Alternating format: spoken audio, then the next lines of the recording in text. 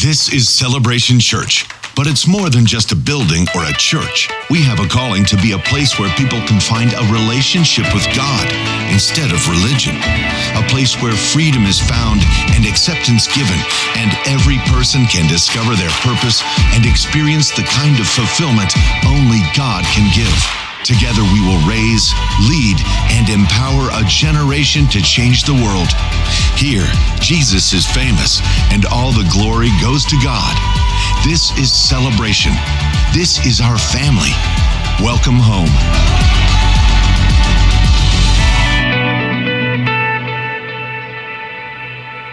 Good morning. Welcome to Celebration Church. Let's all stand together as our campus is joining with us over in Stevens Point and the Fox Valley. Let's recite together the Apostles' Creed. This is our statement of faith. This is who we are and what we believe at Celebration Church.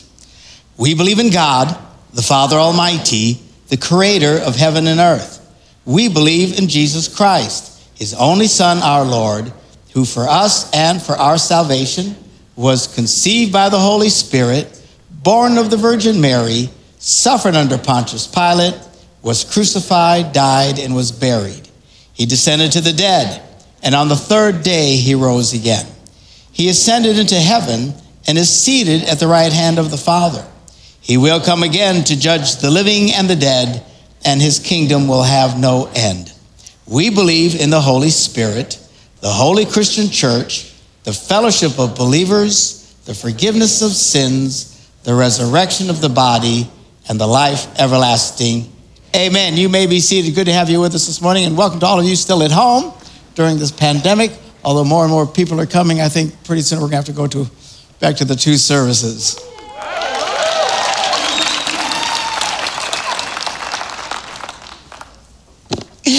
Sure, we have to work harder, but that's all right. That's all. You got to do what you got to do. Praise the Lord. Get everybody in here. So,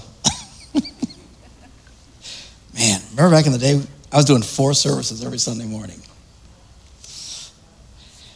Anyway, I'm enjoying this one. Real quick, we're going to take our offering. As you all know, we take it virtually now because we don't be handing stuff around. People give online. Many people do recurrent giving, which is the biggest help to us as an organization. And then others can text to give. You can do that now by picking up your phone and texting to this number. You're going to send a message to this number, 77977. That's the number you're going to text to. And in the message, you're going to put CCWI, which stands for Celebration Church, Wisconsin, and then the dollar amount. So 77977, CCWI in the message, and the dollar amount. Today is also Mission Sunday, and also you can give on the way out if you prefer to do that.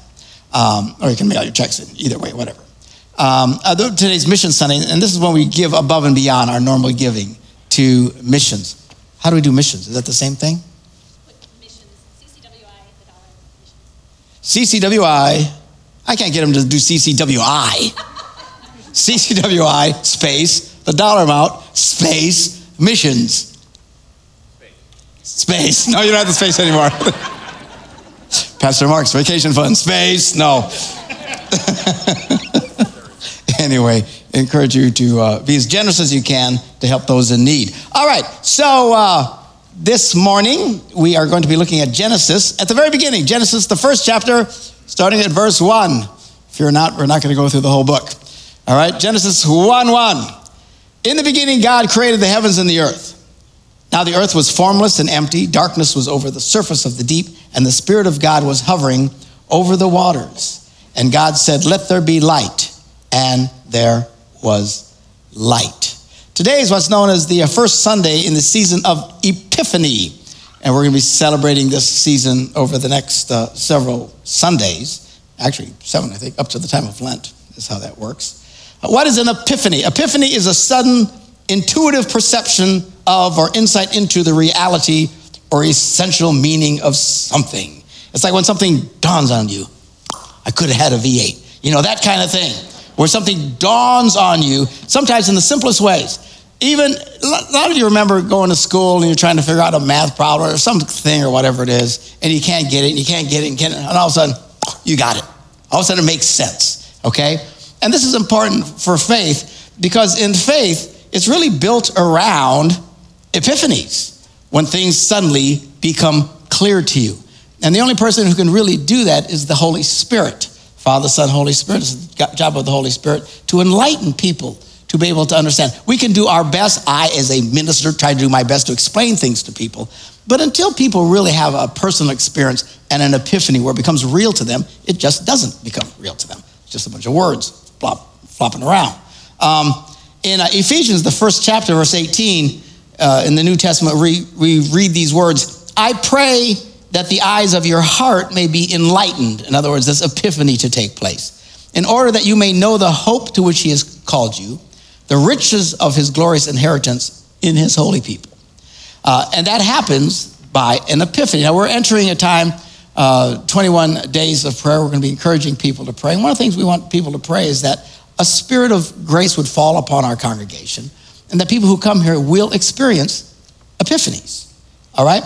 Even Jesus said, no one, in John 6:44, his gospel, he says, no one can come to me except the Father who sent me draws him, and I will raise him up at the last day. You can't even be a person of faith without an epiphany. In a way, it's kind of a weight off of people who feel, well, I just need to figure out the right words to persuade someone. I don't walk around with that stress. He said, do you try to convert everybody? Well, as many as I can, but it's not my fancy words that's going to do it. We need to be able to give a clear explanation of what we believe. But at the end of the day, God has to do the work, the Holy Spirit. If you're here and you're a regular attender and stuff, undoubtedly you have had this experience, this epiphany where God really becomes real to you. And you start to understand things you never understood before. So we are going to be in this season of epiphany and asking God to make things real to us. So, I see Jimmy Bradshaw is watching me online here. Hi, Jimmy. Yes. We welcome you. We have an open place for all filthy sinners here.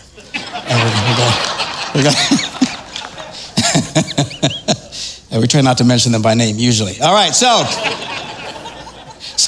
today, this is the epiphany I'm going for. Is it your birthday today? It is Randy's birthday. Give Randy a hand. You guys are probably don't know who Randy is, Fox Valley, but sure on for Randy. All right, okay. What am I talking about? Okay, so today's epiphany that I'm hoping people will get is this. We're going to look at Proverbs, the 30th chapter. Proverbs is written by Solomon, King Solomon, the wisest man who ever lived. And he makes this statement. He says, under 3 things the earth trembles, and under 4 it cannot bear up. And he says there's these things that kind of shift reality, these 3 and 4 things that are greatly disturbing to the world around us. And then he tells us what it is. Number 1, a servant who becomes a king. Or another translation says a pauper, which I like the word, same thing, servant, pauper, just a poor person who becomes suddenly powerful and rich. Why would that be a problem? Because they don't know how to handle it. The second one is a godless fool who gets plenty to eat. Because he's got so much to eat, he thinks everything he thinks is right. A contemptible woman who gets married. Sounds kind of mean. Other translations say an unloved woman. But as I was looking at this, it really means unlovable. That's why it shakes the earth. Because, and some people can relate to this. We all know people that have such low self-esteem, they cannot love themselves. Therefore, they cannot allow themselves to be loved by anybody else. So somebody takes a wife, wants to love her, and she just refuses to be loved. It can't be loved, and it is unsettling. And then finally, a servant who displaces her mistress. In other words, it's the same thing as a pauper who becomes a king, someone who's nobody, of poverty, and suddenly becomes a person of wealth and power. Why is this upsetting? Because people tend to take their mentality with them in whatever situation they have. And when you have a pauper who becomes a king or any of these other analogies, everything shifts and shakes because it doesn't work, because the person who now has this new position can't handle it because they have a hard time shaking their mentality. And what I want to talk to you about this morning, and the purpose of this first epiphany that I hope people will get, is the challenge of dealing with a poverty mentality. In a sense, we are all paupers who become kings in faith. Do you understand that? Okay, we are children of God. We are heirs, the Bible says, of Christ. You know, a lot of people like to be heirs of, somebody really wealthy. When you're heirs of God, that's pretty wealthy, okay? We have this incredible power, incredible position, incredible favor in our lives, and it's hard for many of us to get there. We just cannot comprehend it. Consequently, we tend to stay in a poverty mentality. I'm a nobody, I'm a nothing, I'll never amount to anything. God really doesn't really like me. He just puts up with me because he has no choice. Whatever kind of thinking that we have, and it holds us back in life. We carry this poverty mentality with us from the world instead of the abundant mentality that is from God. And as you read this scripture, we're going to look at some of them this morning, but the Bible's very clear. God has an abundance mentality. It's not a limiting mentality. And the greatest statement where Jesus said, all things are possible to him who believes. Anything's possible. It really is. And it's hard for people to grasp because we are surrounded by what we feel are limitations. Oftentimes, self-imposed limitations are limitations from our mentality that we've been raised in. So let's take a look at this. 7 signs that you have a poverty mentality. Sign number 7, you always highlight your state of lack. The normal default for a lot of people is to dwell more on the things they do not have instead of appreciating the things that they do have. And they're always highlighting, always talking about lack in my life. Lack. People who do this tend to come from a poverty mentality. Sign number 6 that you suffer from a poverty mentality. You always believe you can't afford things. It's too expensive. I don't think we'll ever have enough money to be able to buy that. Listen, if you want something, here's a radical concept. Work for it. Amen. Yes. If you think it'll make your life or that of your loved ones more comfortable and better, then save up for it. Don't expect a check from Uncle Sam so you can get it. Yes.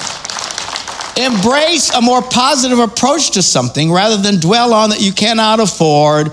And these people are just always a bummer. Everything's a bummer to them. Oh, we'll never have it. Oh, it's like Eeyore with a cloud over him. He's like, oh, bother.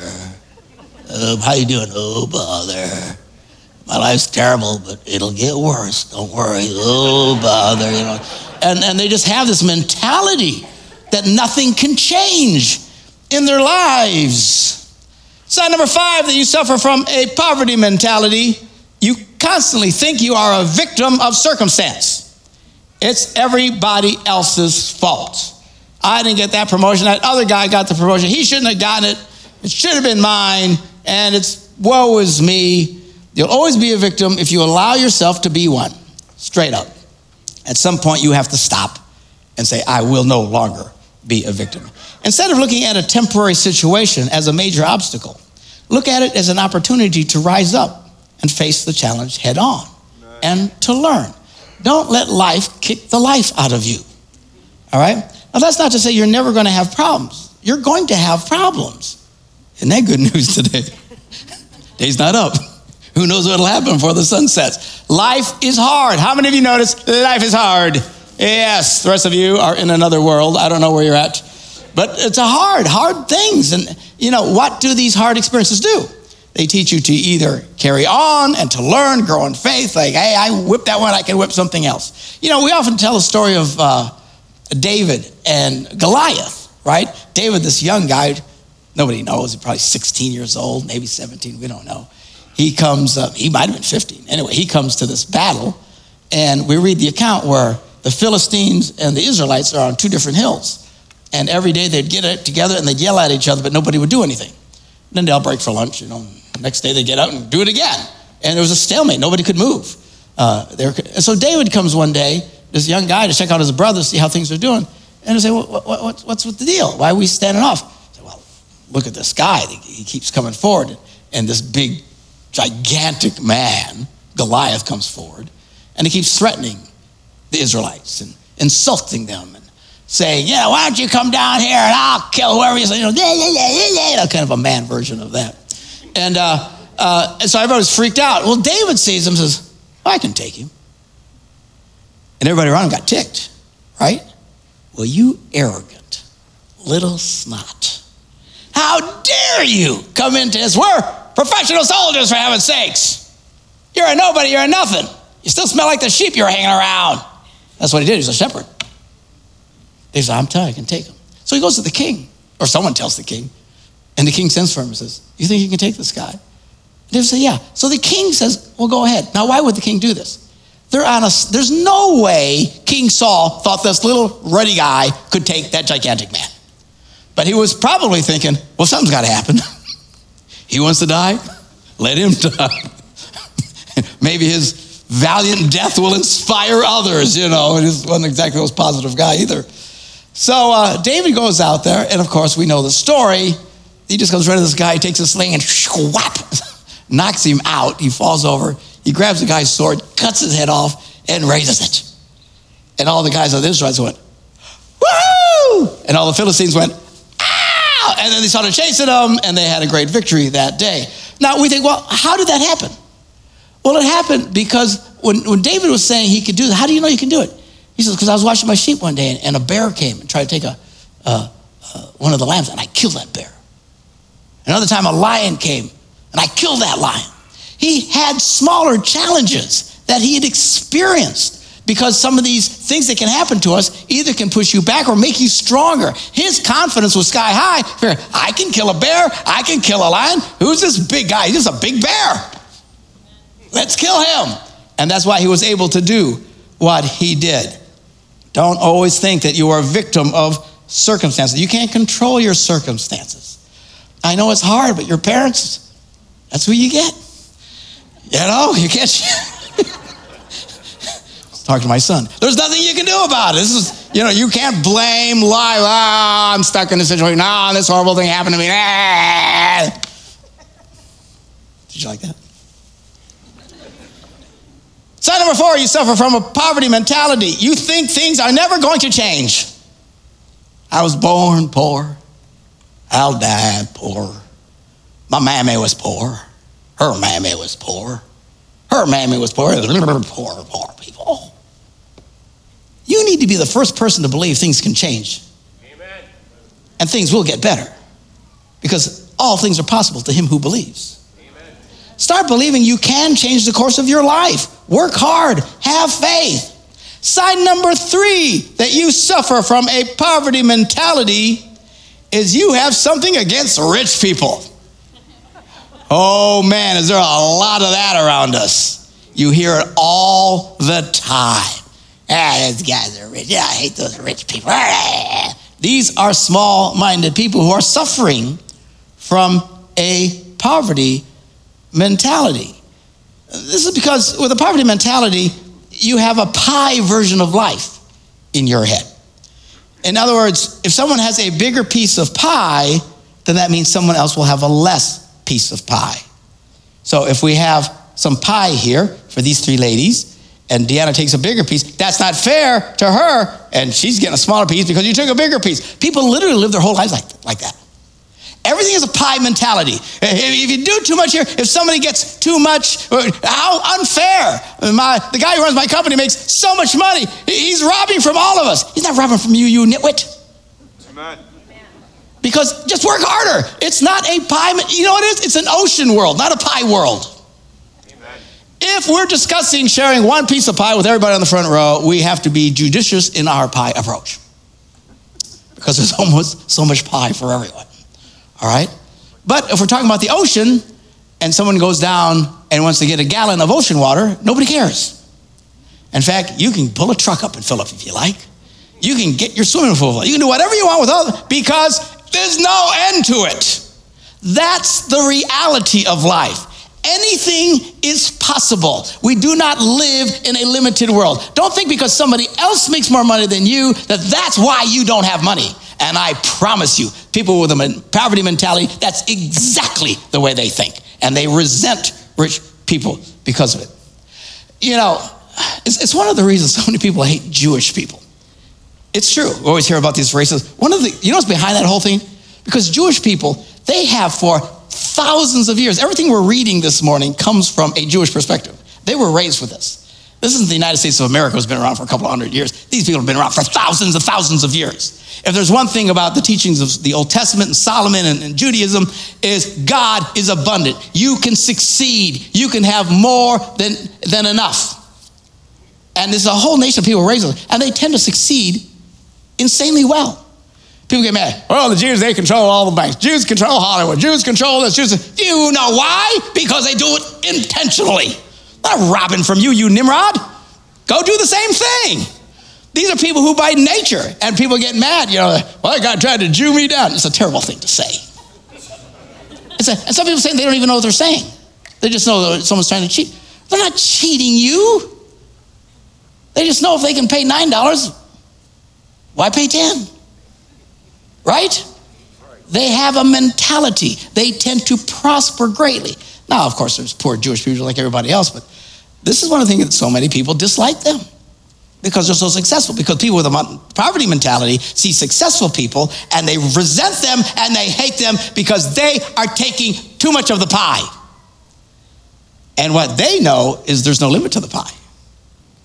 There's an ocean out there. We don't worry. We don't even think about pies.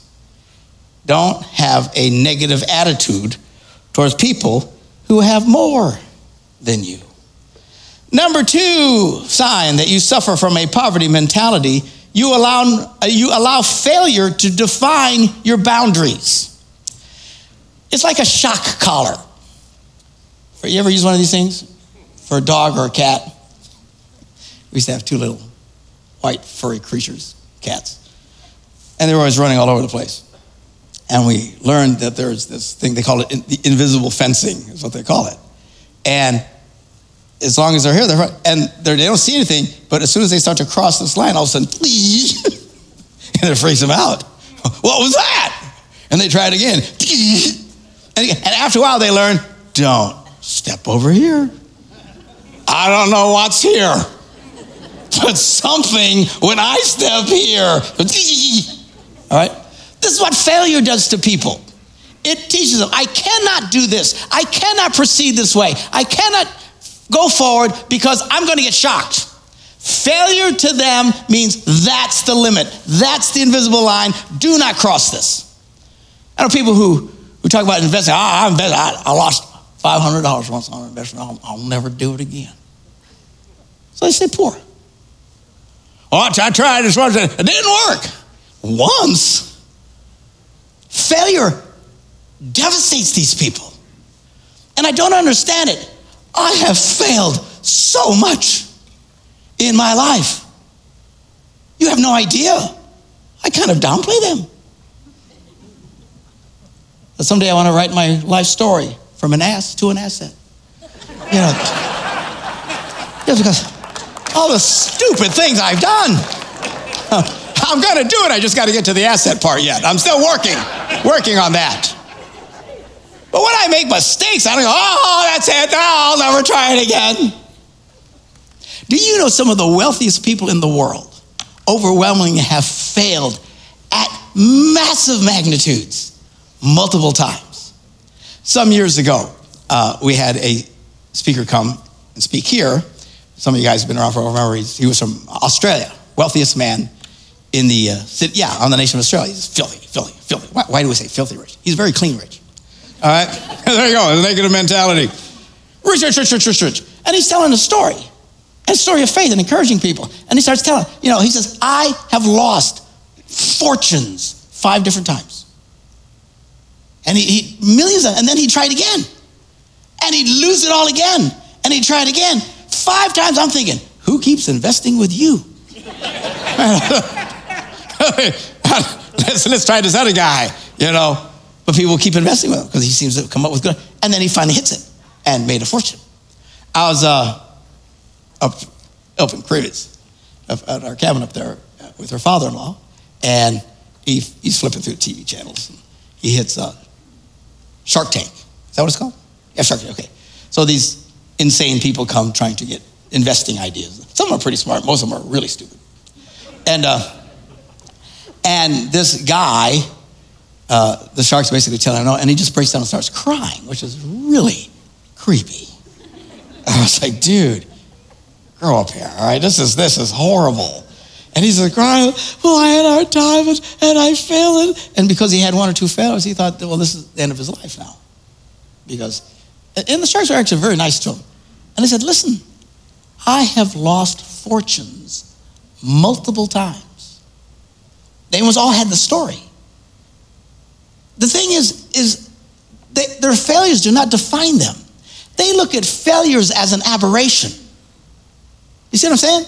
A lot of people with a poverty mentality look at failure as a statement. This is right. I was wrong. I failed. I cannot do it. Rich, really successfully rich people never look at failure as a statement. They look at it as an aberration. This is not normal. We'll try it again. And if they fail again, well, they still don't believe it. They doubt their failures. We tend to doubt our successes. I don't know how I succeeded. I don't really deserve it. That's a poverty mentality. These people are incredible in their thinking, and they just keep going. Don't let the shock collar of failure lock you in. You know, here's the funny thing about it. If the goofy cat and dog would figure it out, if they just cross through this spot, they'll be fine. There's no shocking over here. I'm fine. There's no shocking. It's just that one spot. They think it's the end of the world, right? Oh, there's nothing. If this is bad, that's really got to be horrible, right? I mean, if they're zapping me here, oh my goodness, what's going to happen over there?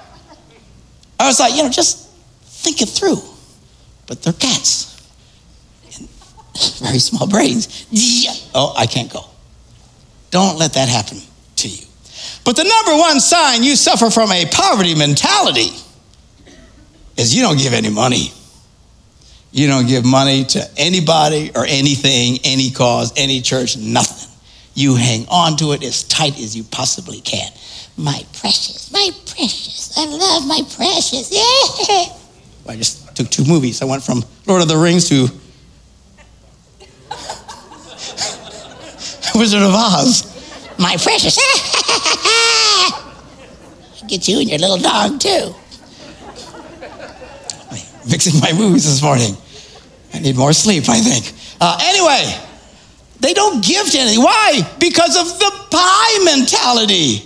If I give, all that means is we won't have. And that's what keeps people from giving. Despite the fact that God says, if you will be generous, he will be generous to you. Luke 6th chapter, verse 38. Jesus said this, give and it will be given to you. A little bit? No.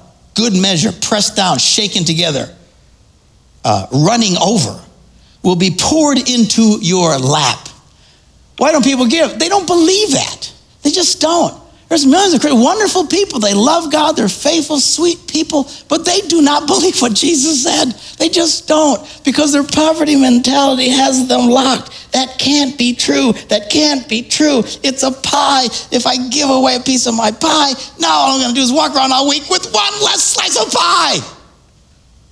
When Jesus says, if you'll give, I will bless you. And in no small way, being poured into your lap. Jesus said in Luke, the 11th chapter, ask and it will be given to you. Seek and you will find. Knock and the door will be open to you. My wife got this whole sermon going this last week when she shared this verse with me. This whole message going. Proverbs 22, verse 9. Look at this. He who has a bountiful eye, I love that analogy because they see things differently. They see abundance. He who has a bountiful eye shall be blessed, for he gives of his bread to the poor. Now, one of the keys to overcoming a poverty mentality is to honestly admit we have one. Some of us do, many of us do not, but some just do. And you're the only one who can really tell that. You know, Wisconsin kind of struggles with this. Now, don't misunderstand me. I love Wisconsin. I can live anywhere in the world I want. I choose to live here. I like it here. I love the people here. The people here are beautiful and amazing people.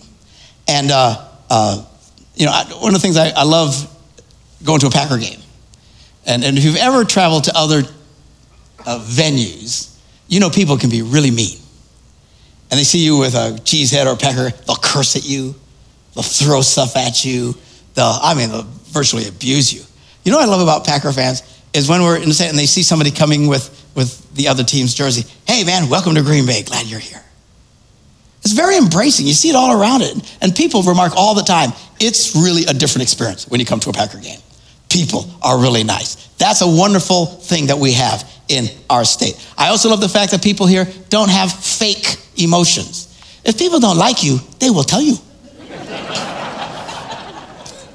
It's true. Now, I don't know if any of you have been in the South. Any of you been in the South? Okay, they're really nice people, but they can be as phony as the day is long. Because if they love you, they will say, bless your heart. And if they plan to stab you, they'll say, bless your heart. You have no idea. They just wear this big plastic face all the time. And I enjoy the nice side of it, but then the phony part, I like Wisconsin. People don't like you, they tell you, go away, I don't like you. It's very reassuring. All right. It's a great state full of great people, very positive things, and the number of people who come to preach at our church that I bring in from the outside always remark to me, wow, your people are amazing. They love speaking, the response that they get. But let us not delude ourselves. This state, especially from the middle on up, struggles with a poverty mentality. These are people who have a hard time seeing anything but a limited pie. A lot of people who move here, and I just got an email this week from someone who moved here from Florida. So I really like it here. But, it's really difficult to make new friends. If you ever talk to people who do that, they'll tell you that you hear stuff like this all the time. Why? Because it's a limited pie. Well, I can't make a new friend because that'll take away from the friends that I have. No, that's not it. It's one of the reasons why some of you in second marriages struggle so much with each other over your kids. Because a lot of people, and I try to intervene in these battles all the time. Put on a helmet, flak jacket. Because they cannot love the other person's kid like their own kid. And they won't even try. Why? Well, it's a limited pie. If I love someone else's kid more than my kid, then my kid will suffer. That's a poverty mentality. And it's not true. You can love your kids, you can love their kids, and you can love half the kids in your neighborhood who their parents don't like them anyway. There is no limit to this stuff. And I see that sometimes hard for people to make close friends when they move to this area. One of the constant complaints that we get, and I need to shut up here pretty quick. One of the constant complaints of people, and unless you travel a lot, you just don't hear it and see it. But especially in smaller businesses that don't have a corporate mentality, which tends to be an abundant mentality. These are the places where that if you buy something, you can go back later with a receipt and they'll just take it back. I can't believe they do this. What a bunch of idiots. No, they have an abundant mentality, but the smaller stores generally do not. And it's amazing how terrible the customer services are in this state. And I hear it all the time from people who come here. It's just, you go into a place and it's like you're an inconvenience to them. Particularly if you're not talking to the owner. If you're talking to the owner, they tend to be nice. If you're talking to the employer, they could care less. Well, can I try this on? Oh, I don't know, you're going to buy it? Well, I don't know. Let me see if it fits. Well, I don't know, I'll have to take it out of the wrapper, and then I got to wrap it again later. I'm not making this. I don't know if you've seen this. I was in a store, an electronics place, and I said, can I see that thing up in that box and see what that unit looks like? He said, oh, I don't know, you're going to buy it? Well, I don't know. That's why I want to see it. He says to me, well, I ain't going to open it if you ain't going to buy it. Oh, my word. And there's so many versions of it. If you're raised in it, you don't notice it. It is what it is. I'm telling you, when you come from outside into this kind of mentality, especially in smaller places, it is rather shocking. And the customer service, I was in a place up in Cribs the other day. Customer service. I think I stood there for 30 minutes before the one guy acknowledged I was even standing there. It's like,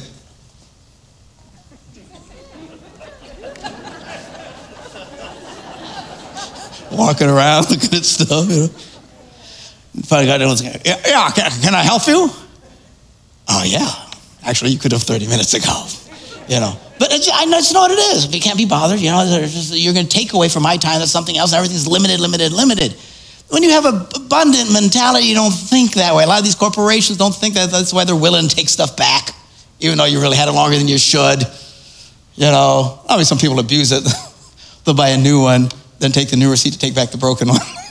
All kinds of games people play. But you know what? These places, do they look like they're suffering to you? No. They get very loyal customers because they have a generous mentality. As people of faith, we should be some of the most generous people on earth. And here's the thing. I'm not talking about being rich, filthy rich, when it says Jesus will give to you and God will bless you. What the Bible talks about is having more than enough.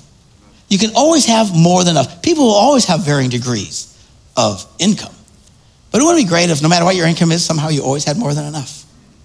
Just always have more. It's always there. It's always there. That's what God does to generous people. He will bless them. Let me be clear. Poverty mentality is oftentimes the result of decades and decades of faulty thinking that is passed on from one generation to the next generation. And no 30-minute sermon can change that way of thinking.